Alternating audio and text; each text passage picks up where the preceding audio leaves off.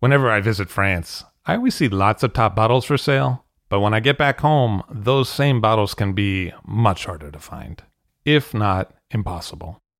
That's why I use idealwine.com.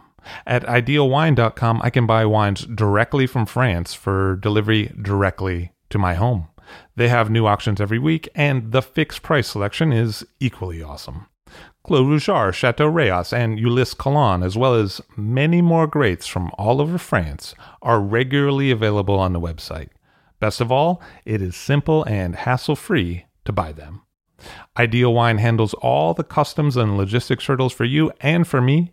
Wines are ordered with a couple of clicks, and then they arrive. It is simple. Check out idealwine.com for more information. That's IDEALWINE.com to find what you'd like to be drinking. I'll Drink to That, where we get behind the scenes of the beverage business. I'm Levi Dalton. I'm Erin Scala. And here's our show today.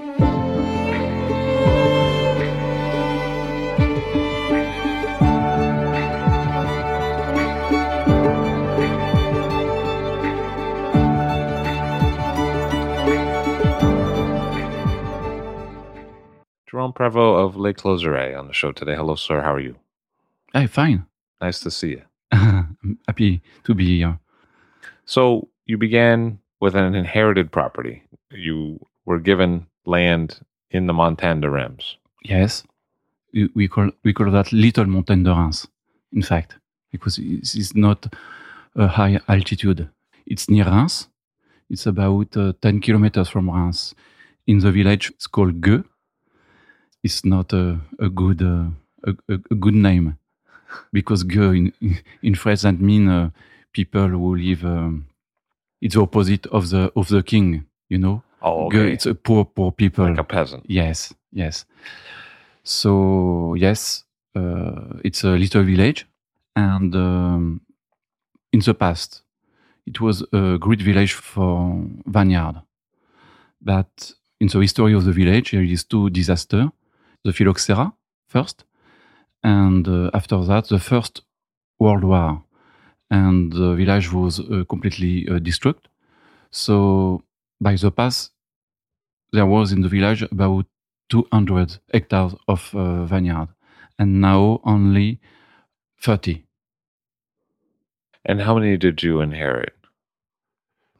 I begin with 1.5 hectare only, and now I cultivate 2 hectares.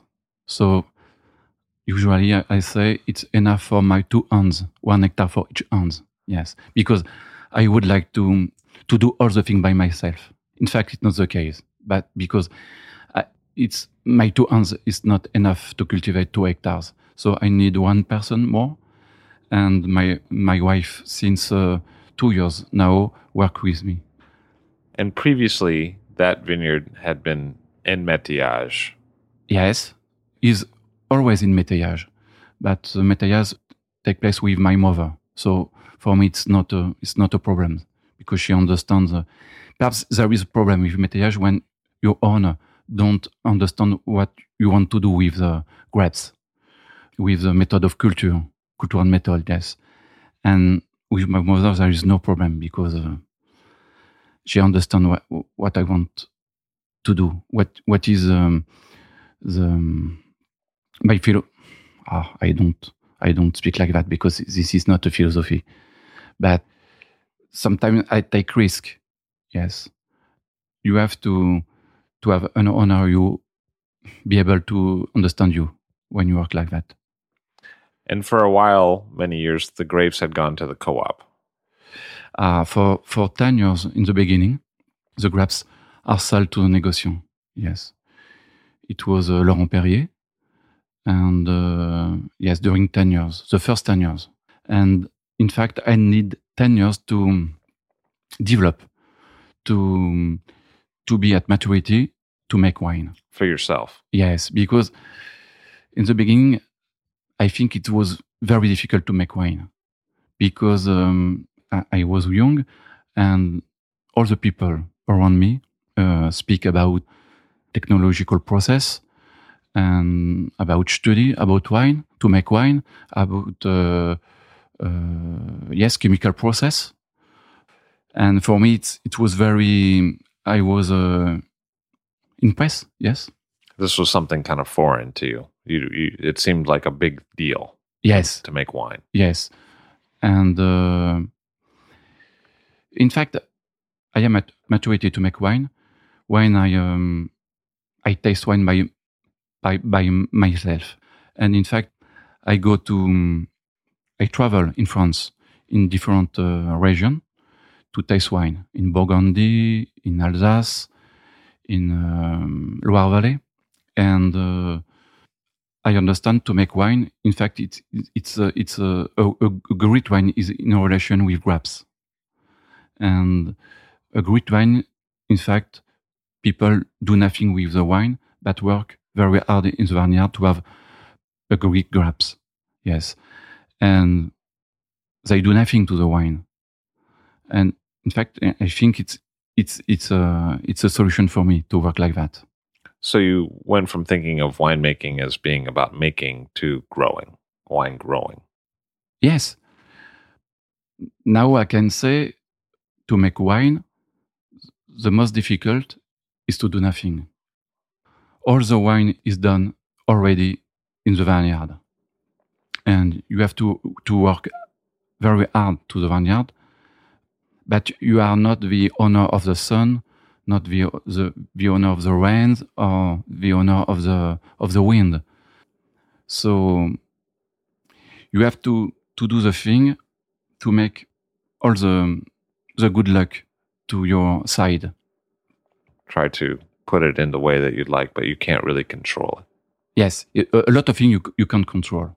Yes, but you have to understand what the vines want to do. Yes, there is a lot of jest of cultural process you have to do. So, in fact, you have to reach high level of maturity. This is the only point of view you have to on your mind when you want to make a good wine. And that depends of the year. Each year is different, and sometimes it's easy, and sometimes it's very difficult to keep to pick up grapes at maturity. You want the grapes to be ripe. Yes, absolutely. I think yes, this is my work.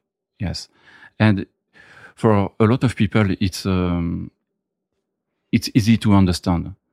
When people have a garden, for example, and cultivate tomatoes, they can't imagine to pick up the tomatoes at not at high level of maturity.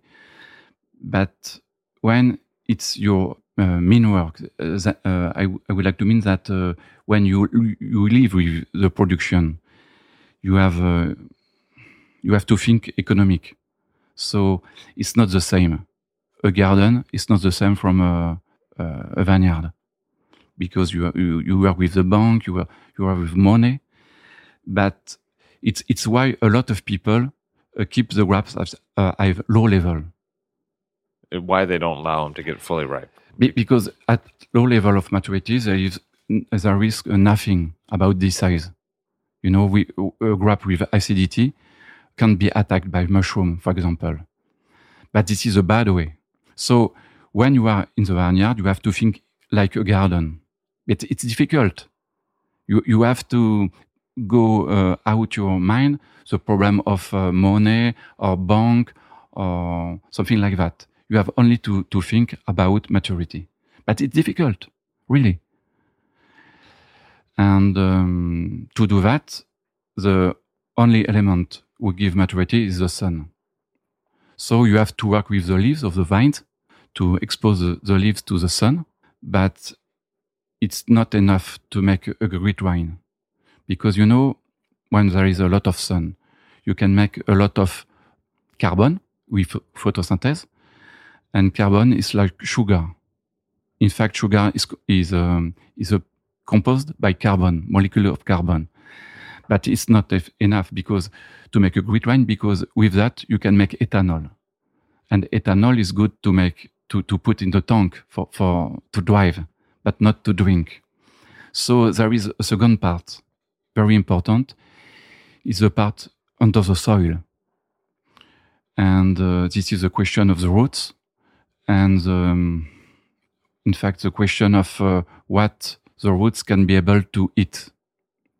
And with sun and sugar, this is the life of a quantity. And with we have a word in French called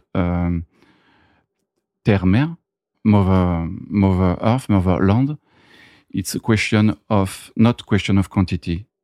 It's a question of little thing, little part, like microorganism, like cation or anion, like mineral parts. It's when you drink water, you have a lot of molecule, but very little molecule of mineral parts.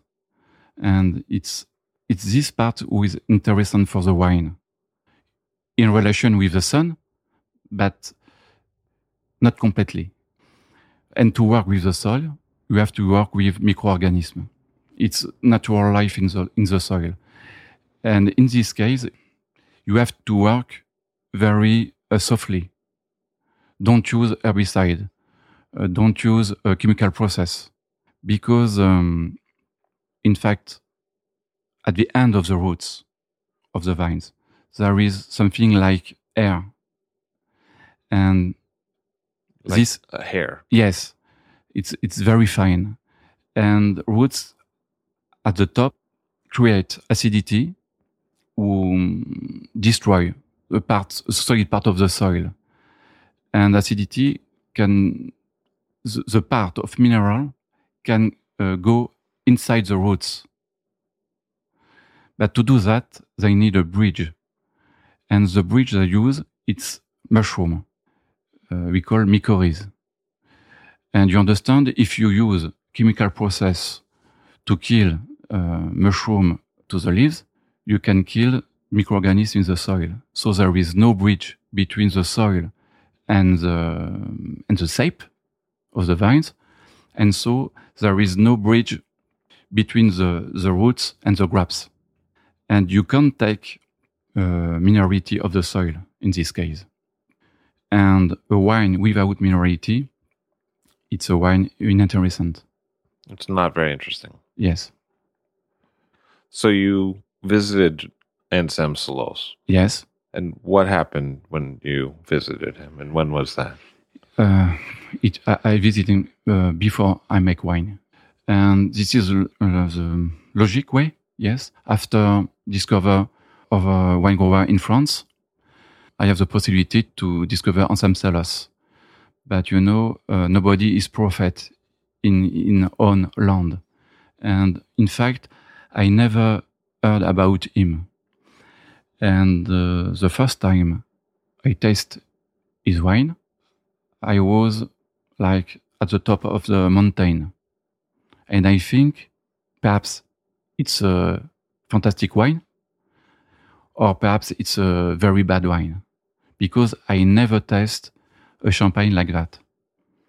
So for me, it was something like a revelation, yes. And in fact, we speak more than about architecture or art than wine. And for me, it's a good. I think it's a good thing. When you were there, instead of talking about wine as you were drinking, he was talking to you about architecture. Yes, yes. I asked him about if he are agree to help me to make wine, and he said yes. And I can propose you two ways: a normal way with perhaps use selected yeast, and a second way, perhaps more difficult, a natural way. And you can make your own choice. And to do that, he proposed me to come in his own cellar to do that. So during 5 years, I bring my own juice from Gueux to Aviz. So it's not easy because it's about 45 kilometers. Well, yes, we need 1 hour to bring the juice to Aviz. but it was fantastic because I can work my own wine and work the wine from cellars too. He proposed me to work with his own wine. And it was fantastic because it was like a cooker, a chef cooker, who proposed a young man, a young chef, to create his own cook in his restaurant and propose him to have his own table to propose to his own customer. So it was incredible because I can sell my wine in the cellar of cellars. And why do you think he liked you so much? I never asked him the question. Maybe that's good. I think for me it seems to be alone, and he was always in advance. So when you are in advance, you are alone, and sometimes it's difficult. And perhaps he liked to speak about me, about some sensation about the wine. In fact, we have a lot of time to taste the wine, and at different degree, from grape juice to old millésime, taste some yeast, taste some bad thing, taste some taste other wines. So we spend a lot of time to taste everything, and we speak very, very free about that. Perhaps he liked because I was not young, but without pre-thinking. No prejudices. Yes. Something new, something like a children. The view of a children for me it's always an interesting thing. What did you learn while you worked for him? In fact, I think I have my first lesson with cellars. It was the first and the I take all the lesson the first morning I work with him because he explained to me I never pump a wine. It's not a thing very complex, but you have a tank and you have a barrel and in a situation, and he tried to explain me how to do that. And he start the explanation and he stop. And he says me, Jerome, you have always to think why you do something. Because I think he understands that if he explain me how to do for this particular situation, I can't imagine for all the other situation. So I think this is the great lesson for me. Now, when I want to make something in the vineyard or with the wine, always I ask me the question if it's necessary to do and why I want to do that. That reason, what I say you in the beginning, the most difficult thing is to understand to do nothing. And so you were working with your own Pinot Meunier grapes. Yes. This is I think this is a challenge. Not for me because I never make wine, so for me it's not a problem. But Anselm says me, at least. In fact, in the beginning, he was not sure I can be able to make a champagne only with Pinot Meunier. But he says me that at the end, after years of doing it. Yes. He said, "I didn't know if he could pull it off." For me, it's not a problem because I never think about that. I am in love with my own grapes, so I think I'd be able to make something with that. But I don't know what, and we have to taste the wine. The vineyard itself, Les Begin. Yes. Tell me a little bit about it. What's the soil like there? It's a sandy soil. In fact, the history of the soil began 50 million of years before, when there was a sea, and the sea come back from the north, from Belgium, but Belgium doesn't exist at that time. So the sea comes from the north and the east. And during a long time, there is sea life.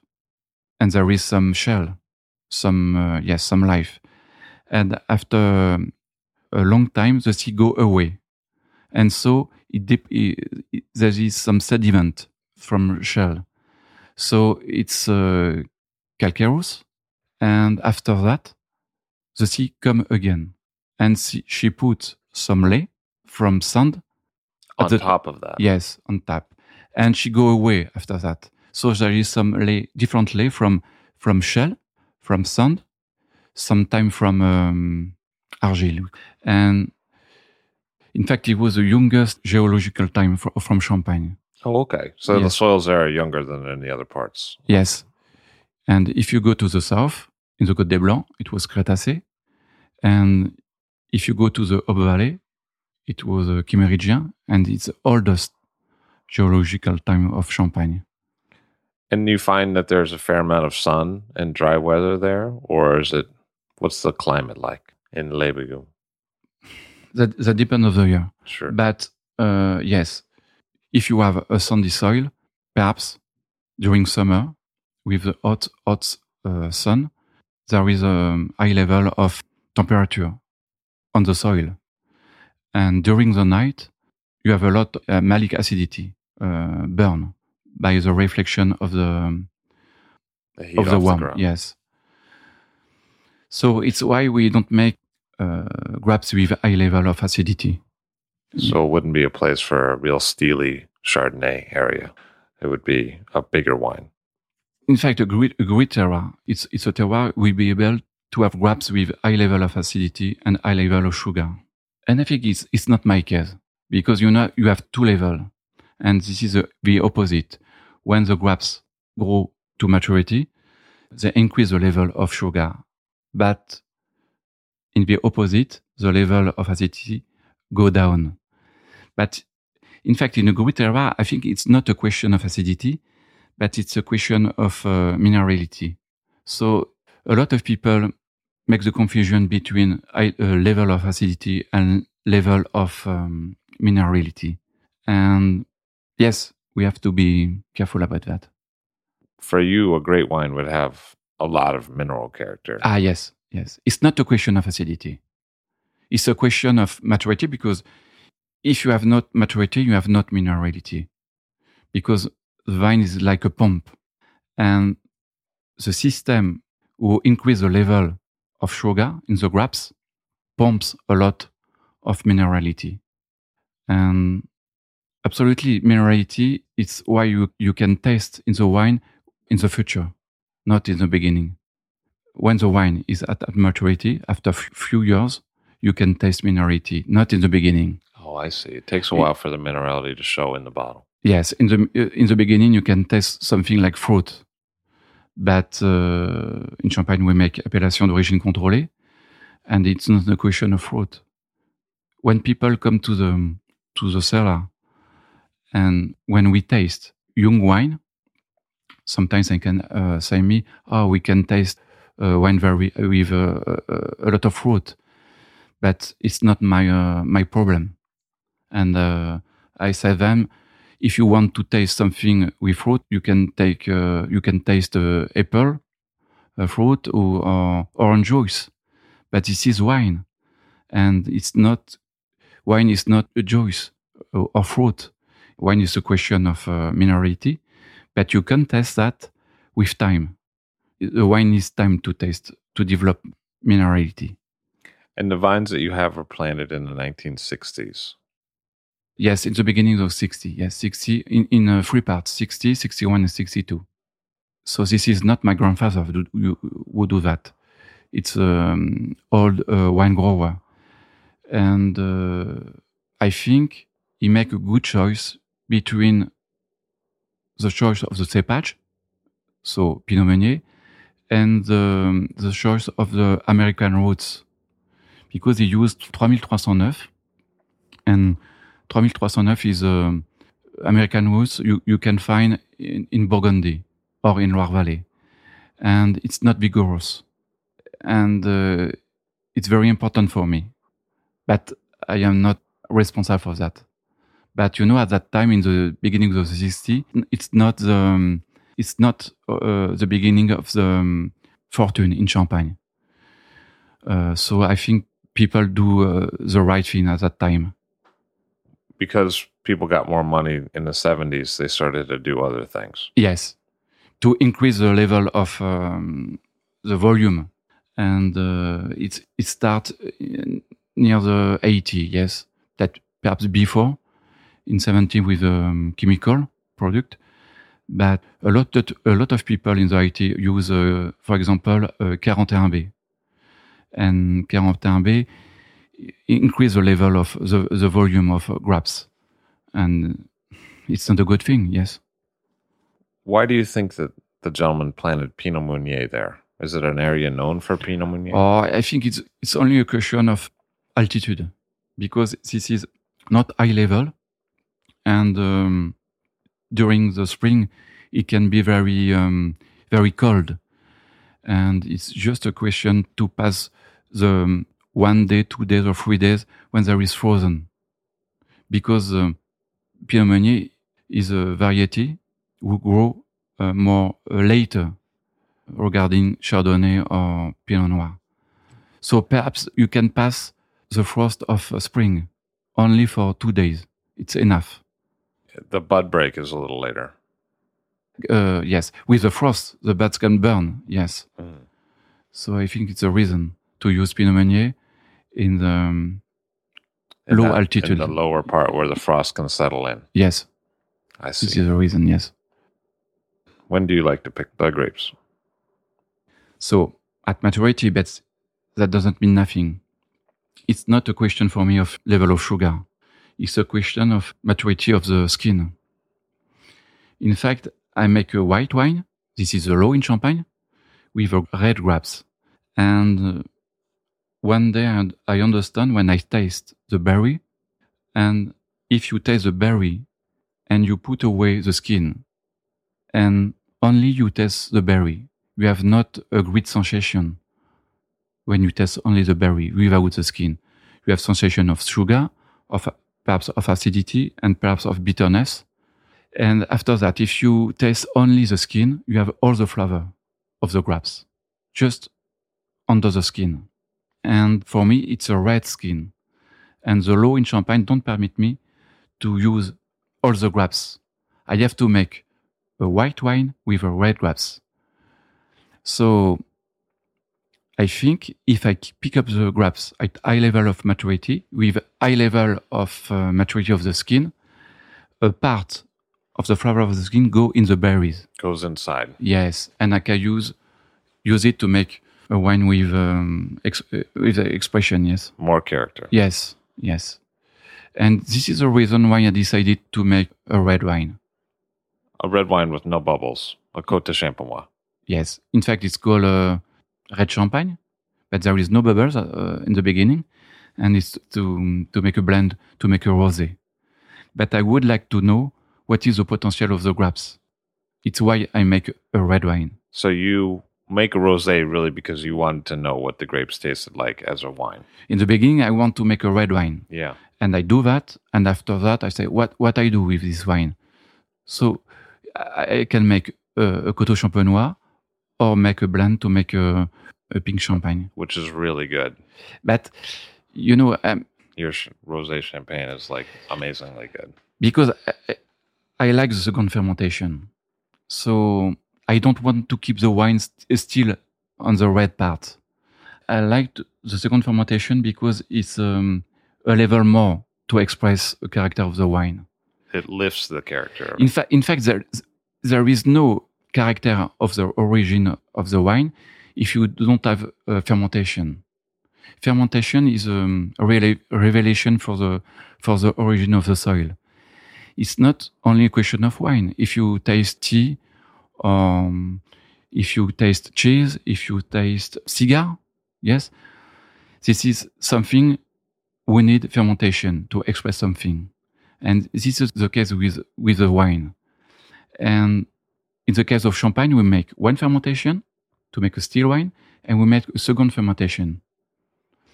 And in fact, if I can make 3 fermentation, I will be happy because I think each fermentation increases the level of the character of the wine.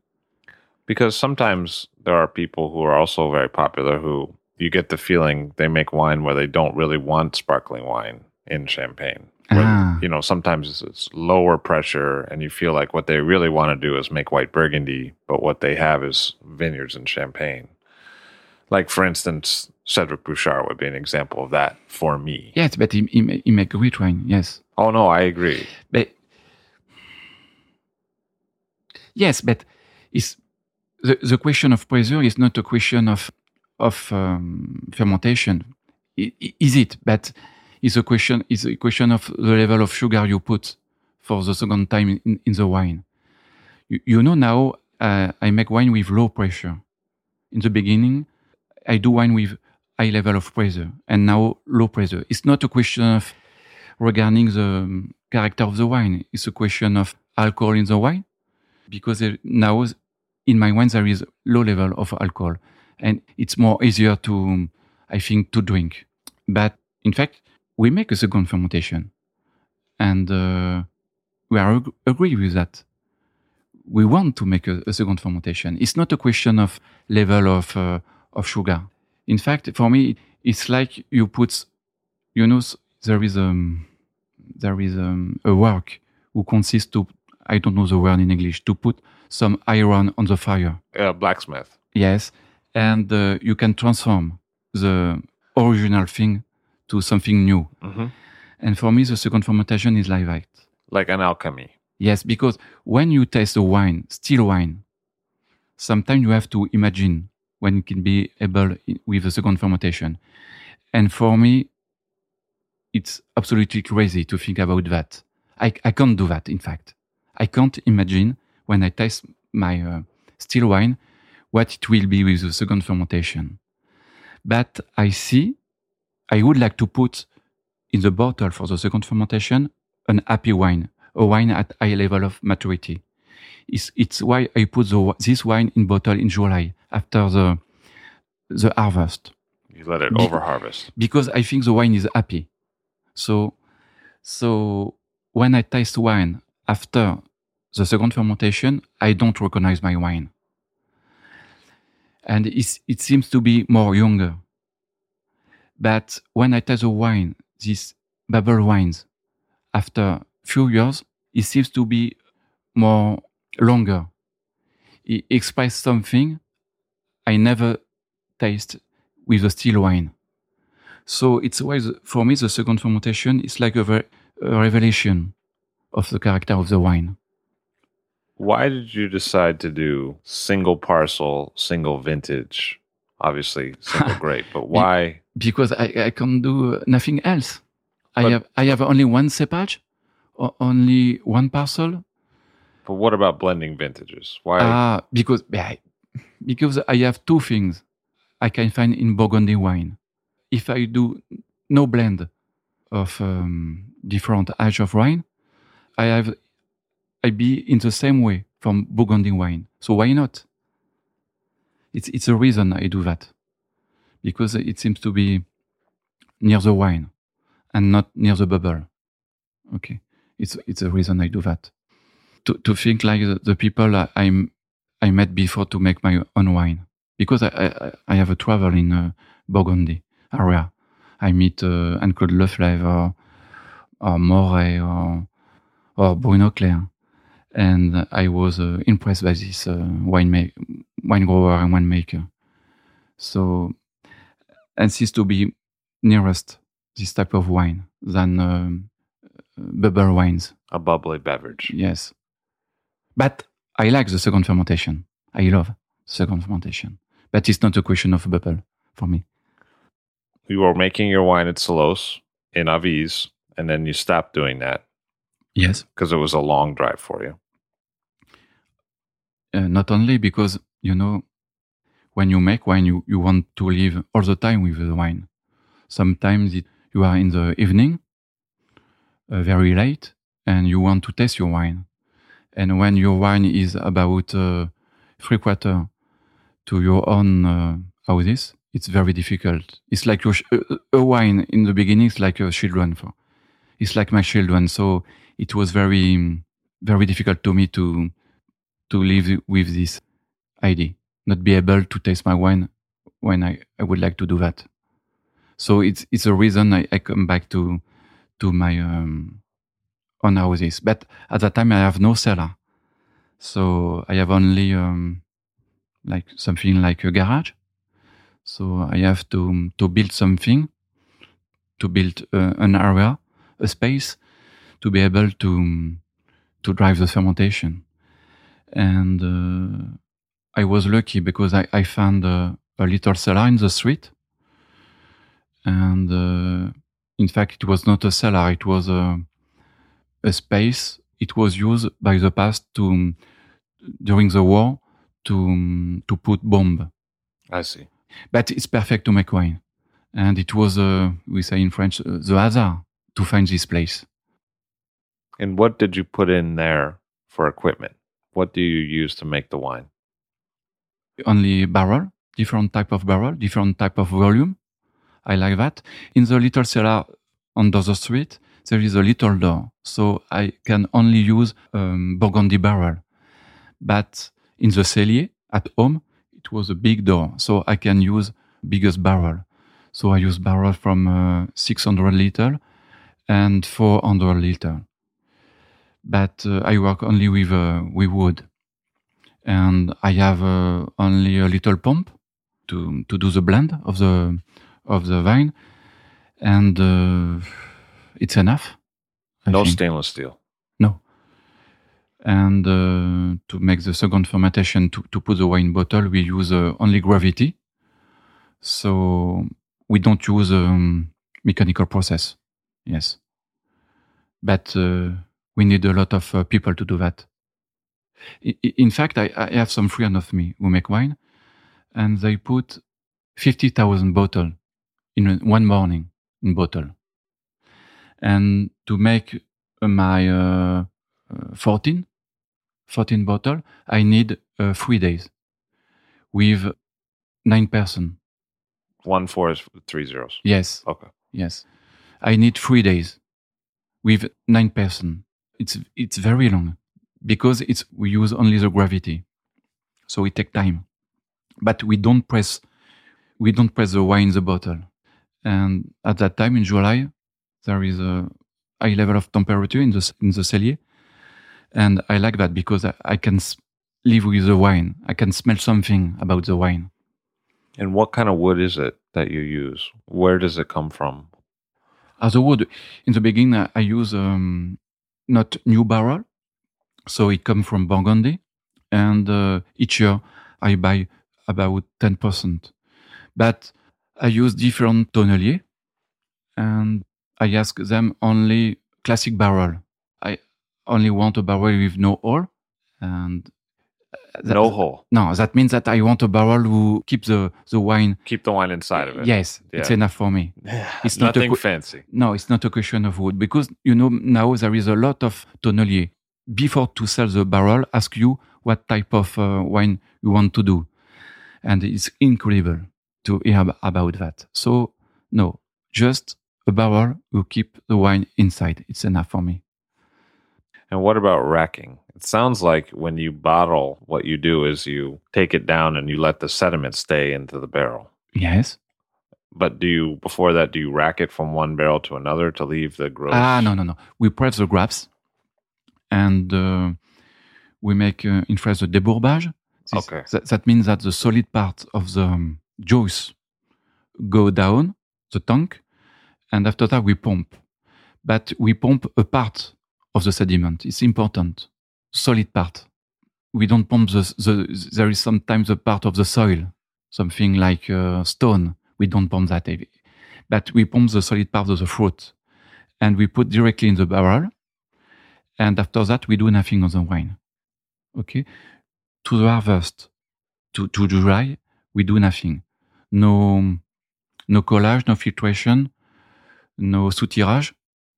The wine lives its own life on the barrel. And do you use the same parcel to the same barrel every time? Or does it change now and again? I have only one parcel. Sure. But in fact, I think there is something like a memory of the barrel. Because when we put outside, when we pump the wine in July to make the blend, we have to wash inside the barrel. And we wash the barrel with cold water, not hot water, to sterilize the inside the barrel. So there is some life inside the barrels. And when I put the new juice from the new harvest in the barrel, for me there is some microorganisms who work with the wine, with the new juice. The previous tenants are still there. Yes, and for me it's like the memory of the barrel, of the old wine. It's why for me there is no, the meaning of a millésime. It's something very difficult to imagine for me, because this is not time after time. It's time with time. Yes. It's time with time. Yes. It's a continuation. It's not only a continuation, but there is a part of the new vintage start with the old vintage. And there is some jazz you do in the vineyard 6 years ago who express in the new vintage. So the new vintage don't start with the harvest, but it start before. It's like a tree, the newest growth is at the top, but it shares the same trunk. Yes. Yes. But the vine is a tree. Little tree, but it's a tree. Yes. Yes. And so it goes into bottle, and you don't add dosage. A little. For expedition. Yes. We do a little. Because we sell the wine very quickly. But there is a reason. So I have no enough space to keep the bottle in the cellar. But the main reason, and this is the true reason, is because I don't understand the meaning of champagne who say, I sell you the bottle now because yesterday it was not good to drink. And tomorrow it was not good to drink. There is something like that in champagne. When people propose the champagne on the market. And it's not in relation for me with the wine. In the Burgundy, you can buy some new bottle, but you have to keep the bottle on the cellar before to taste. And it's not a problem with Burgundy wine or Loire Valley wine. And I ask the question, why is this a problem with champagne? In fact, it's not a problem. You have to keep time to taste. So I say my consumer, you have all in the bottle to be able to take time. And my wine are more expressed about after 6 years. So you have to, if you have the possibility, you have to taste my wine after 6 years. It's gotten better and better. But you do age it under cork for a bit before you release it. No, I don't do that. You don't? No. Okay. I have some old bottles in my own cellar. Yes. Yeah. But it's only for me or for people hopefully for me. Yes, for people who come to the domain. But I like to disgorge the wine and to keep the wine on the cork. Yes. But without the lees of the second fermentation. Because when you disgorge the wine, this is the last moment the wine can breathe. It takes a little part of oxygen. And with this little part of oxygen, the wine, time after time, can be happy. It's a question of memory of the wine, because for the first fermentation, my wine can breathe on the wood. And when you put the wine in bottle for the second fermentation, this is not the same way. This is a reductive way. And I think my wine is not agree with that. It needs oxygen to remember his own life before the second fermentation. It's why I like to put the wine with the lees for the second fermentation and live with this little part of oxygen. I often find with your wines that when I open them before 6 years in the bottle, after I've gotten them, that it's helpful to decant them and give them some air. Yes, it seems to take sugar, but we don't put sugar. You can taste a wine disgorged after 1 year, and the same wine disgorged after 6 years, and it seems to have sugar. And in fact, it's a question of, for me, it's a question of glycerol, and a question of discussion between glycerol and oxygen. And it seems to be sugar, but it's not sugar. But it's a question, yes, of maturity of the wine, yes. But do you ever decant the bottles when you serve them? Do you ever pour them into a carafe? I don't like to do that because it's something like very special. But no, I like to open the bottle 2 hours before, but it's enough, yes, to develop. Sometimes you've done experiments by leaving the wine in barrel for an extra year before you've bottled it. Yes. And what does that end up showing you? I do that only when I think the year is not very great, but very different from the other. I do that in 2000 and in 2003. And yes, the wine is different. I can compare with bottling and the last bottling. And the wine is different. But this is a question of discussion between the wine and the lees. And when I keep the wine 1 more year on the lees, the wine seems to be more closed. In the beginning, less expressive. But at least it was most expressive. But it's because it discusses with the lees with the wood, but not the lees on the bottle. It's a question of oxidative way, not reductive way. And I keep the wine on the barrel like that. I do nothing.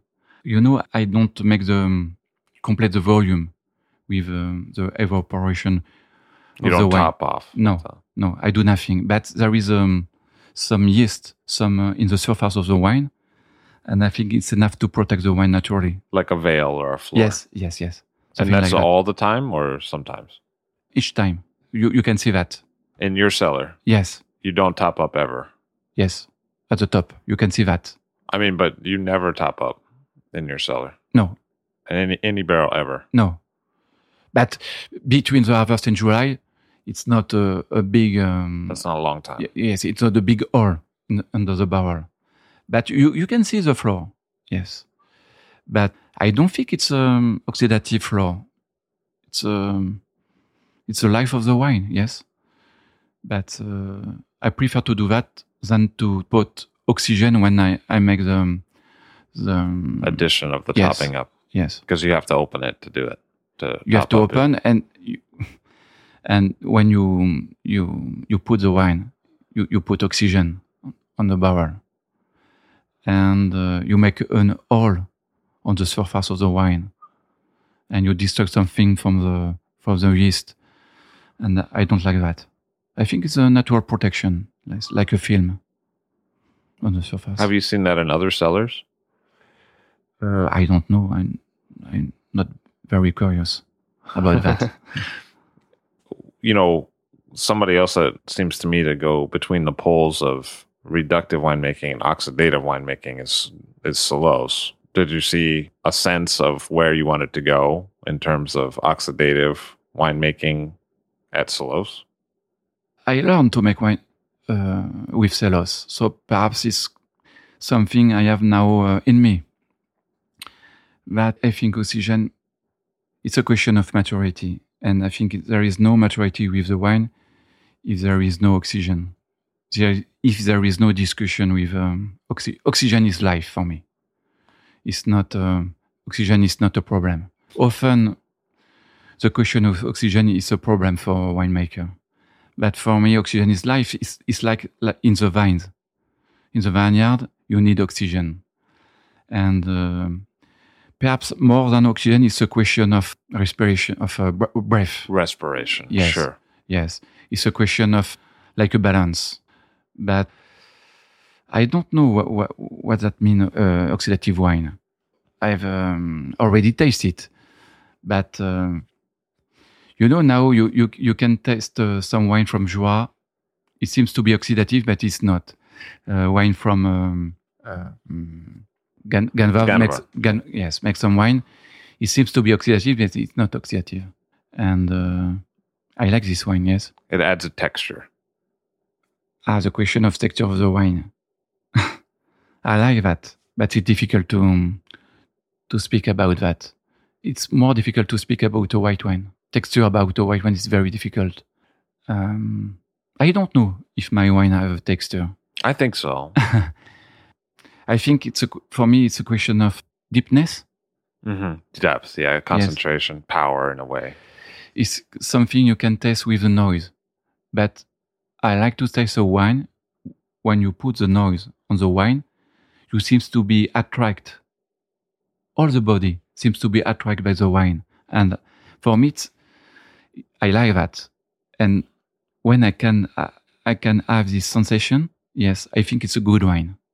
It's not only a question of my wine, it's a question of other wine. But when you noise, and after that, all your body seems to go on the glass, for me, it's a fantastic wine. And yes, the wine attracts you. It's not a question of texture because it's only with the noise. What have the different vintages of champagne that you've made wine, what have they taught you? I don't like speak about that. Okay. But I can explain because, in fact, I don't know what is a great vintage. If you ask me what is the new vintage, what I think about that, I can't be able to answer you because I don't know. Sometimes I was very surprised by my own wine. And for me, it's like a children. I have two daughters. I give them the same education. And in fact, they were very different. And this is the same for my wine. I think each vintage, I give the same education. And each vintage is different. But I can't be able to say you this is a great or bad vintage. And you have the case in 2000 wine. It was a difficult vintage. I know that. I don't know if it's a great or bad, but I know it was very difficult in the vineyard because there is a lot of rain and not enough sun. And the level of sugar in the grass for this year was very low. And we pick up the grape at, I think, more than 9.6. So for me, it's very low. But when I taste the grapes, it seems to be at maturity regarding the skin, the maturity of the skin. And we have to make champagne with that, to make wine. And I can't be able to make a blend of different years. So I have to estimate this low level of maturity, of sugar maturity. And in fact, at the end, it makes a nice wine. Not very complex, but easy to drink. And when people who don't know my wine come in my cellar to taste wine, often they prefer this type of year. And it was a good vintage to entry in my wine. And I learned a lot of things about this vintage, about the low level of sugar and the express of the wine. And in fact, by the past, I have the same discussion with Didier Dagneau. And for him, the maturity is not a question of level of sugar. It's a question of maturity of the grapes. And in 2001, for my domain, it was the same way. And I can taste this lesson of Didier Dagneau with my own wine. So I don't know what is a great or bad vintage. You have an adjacent parcel that you work with different grape varieties than Pinot Meunier in it. This is in the middle of the parcel. Oh, okay. I decided I think more than 10 years ago to replant a blend of different cepage. It was something I do to bring the idea to work only with Pinot Meunier. When I work in the vineyard, I like to live with different leaves, different plants. And I do that in the middle of the big parcel. And I decided to replant Pinot Meunier, Chardonnay, Pinot Noir, and Pinot Gris. But I make a blend of these different cepage. And I use American roots called Riparia. It's not used in Champagne. It's used in the south of France. And it's interesting because it's very low level of vigorous. And I can see that I have to attend 6 years before to have my first harvest. You know, in Champagne, you can make your first harvest after 3 years. And I need, in this case, 6 years to make the first harvest. And very low harvest. Because this American root is not very vigorous. And you can have a little wood and little grapes. And I like this parcel. This is always the beginning, but for me it's a new parcel. But it's a new parcel and it's a young parcel. So I don't want to make particular wine with this parcel. It's too young to do that. You know, there was a man in Burgundy called Henri Jaillet. And he attended a long time before to make the Gros Parenteau. And it's a question of fruits, what they can be able to eat. And you need age to eat something interesting in the soil. And for the moment, I do a wine with grapes, but I make a blend with the other part of Le Béguin. But in the wine, it represents only 5%. For me, it's like salt for a cooker. It's like spicy, something like that. But yes, I like Pinot Gris. I think it's interesting grapes. What does it taste like? It's different. It's more expressive than Pinot Meunier. It's difficult to speak about the taste of the grapes because it's something like it's primaire. Before, yes, and but it's more expressive. Yes, there is something new with this type of grapes. And how would you compare the rosé that you make with the extra brut that you make? What for you? How would you drink them? How would you use them? What do you find in? I think it's more complex than the Les Béguin extra brut, but it's normal because I said the law in Champagne don't permit me to use all the part of the grapes, and in the case of rosé, I can use not all the part because this is a blend of red and white, but I can use more grapes, more part of the grapes, and the skin of the Pinot Meunier bring something new in the wine, and it's more complex, more deep, something regarding more sweet, but it's not question of sugar, but question of glycerol under the skin, and yes, I like that. But if it was permit, I like to make a red champagne, but it don't permit. What are your feelings about malolactic conversion? I do nothing to make the malolactic fermentation. That means that I don't use selected bacteria. In my cellar, there is no process to put worm in the wine. So I don't use enough sulfur to block, to stop, or to inhibit it. Yes, the malolactic fermentation. So the wine does what you want to do. It's in relation with the temperature of the cellar, and in relation with the pH of the wine, the level of acidity. So I think often the wine does malolactic fermentation in the beginning of the spring. But there is no laboratory in the cellar. I don't work with an enologist. I work only with my taste, my nose, my eyes, and it's enough to make wine. So we don't make analysis of the wine. So I don't know if the wine is malolactic fermentation. But I think it's done in the beginning of the spring. Are there things that you do now to the wine that you would prefer not to do in the future?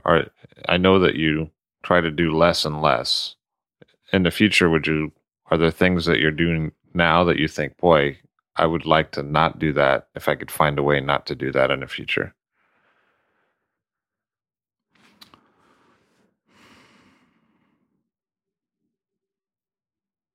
It's a Winemaking evolution through subtraction, I guess. In fact, I do nothing. So it's difficult to... Sometimes I have the idea to use, for the second fermentation, natural yeast. Enfin, in fact, all the yeast are natural because there is no OGM, organisme génétiquement modifié. Oh, okay. There's no GMO yeast. Yes, there is no type of Artificial. yeast in Champagne. So there are selected yeast, but it's natural yeast. But I would like to, perhaps we can try to use the yeast come from the area of the cellar of the vineyard for the second fermentation. Because you already do that for the first. Yes, I do that for the first, of course. But for the second, I use selected yeast. It's probably pretty rare that somebody doesn't use selected yeast for a secondary fermentation, I would think. Most people probably do. Use selected yeast. Yes, some people freeze it. Yes, freeze. Yeah. But it's difficult to restart because when you make the second fermentation, you are with a level of alcohol, and alcohol is opposite of the way of the life of the yeast, so it's difficult. And in the bottle, you have pressure, and this is opposite way to the life of the. So it's difficult to restart. It's not really difficult, but if you use perhaps if you use yeast from the natural yeast, indigenous. Yes, yeast. But there is a different type of yeast. There is some yeast to begin the fermentation and yeast to finish. And you have to use the yeast who finish the fermentation. The yeast will be able to live with high level of alcohol. But, if you see the cellar, it was very crazy because there is a lot of mushroom in the cellar. There is a lot of humidity and there is a lot of mushroom under the cask, under the barrel. So I can't imagine to go to take more risk than. And I bet that's probably why you don't have to top up that much too, because it's humid in there, and you don't get that much evaporation. But there is some evaporation, but not much. Yes, comparatively to what it would be if it was a dry cellar. Compared to the cellar, yes, there is less evaporation. Yes, but there is a lot of mushroom, and it's very crazy. And there is some interesting thing between the hull of the barrel. So something very spicy. Yes, mushroom very spicy. And I think it gives something to the wine. Oh, okay. Yes, I'm sure. Yes. And so Les Begin as a vineyard, that sounds like a very evocative name for a man who's beginning his winemaking career, his wine growing career. How did that vineyard get that name, Les Begin? I don't know, but I know the meaning of Les Begin. Les Begin was this is the name of a woman who decided to live in an abbey. Oh, okay. Yes, and she gave all her money to the abbey. Mm-hmm. But he's not religious. He lived in an abbey, but he's not religious. And you can find this type of beguinage in the north, by the pass, in the north of France and in Belgium. This type of person is called Les Begin. And how old are you now? My age? Yes, sir. Yes, near 50. What were you doing before you started making wine with Celos? What were you doing? I leave the school. In fact, I decided to. The vineyard came from my grandmother, but she wasn't a wine grower. She only the owner. She was the owner of the vineyard, and the wine grower who cultivate Les Begin decided to stop. And this is an open window to cultivate Les Begin. And I decided to do that to leave the school because I'm not very happy at school. You were a student? Yes. But in fact, I would like to study art. And I think I have... my teacher says that I have some capacity to do that. But my parents was not agree about that. And when I found the possibility to go away, the family houses, I decided to keep the luck to cultivate the vineyard. Jerome Prevost found an open window, and it was called Les Begin. Thank you very much for being here today. Thank you. Jerome Prevost of Les Closeries. I'll Drink to That is hosted and produced by myself, Levi Dalton. Aaron Scala has contributed original pieces. Editorial assistance has been provided by Bill Kimsey. The show music was performed and composed by Rob Moose and Thomas Bartlett. Show artwork by Alicia Tenoyan. T-shirts, sweatshirts, coffee mugs, and so much more, including show stickers, notebooks, and even gift wrap, are available for sale if you check the show website, alldrinktothatpod.com. That's ILL, drinktothatpod.com, which is the same place you'd go to sign up for our email list or to make one of the crucially important donations that help keep this show operating. You can donate from anywhere using PayPal or Stripe on the show website. Remember to hit subscribe or to follow this show in your favorite podcast app, please. That's super important to see every episode. And thank you for listening.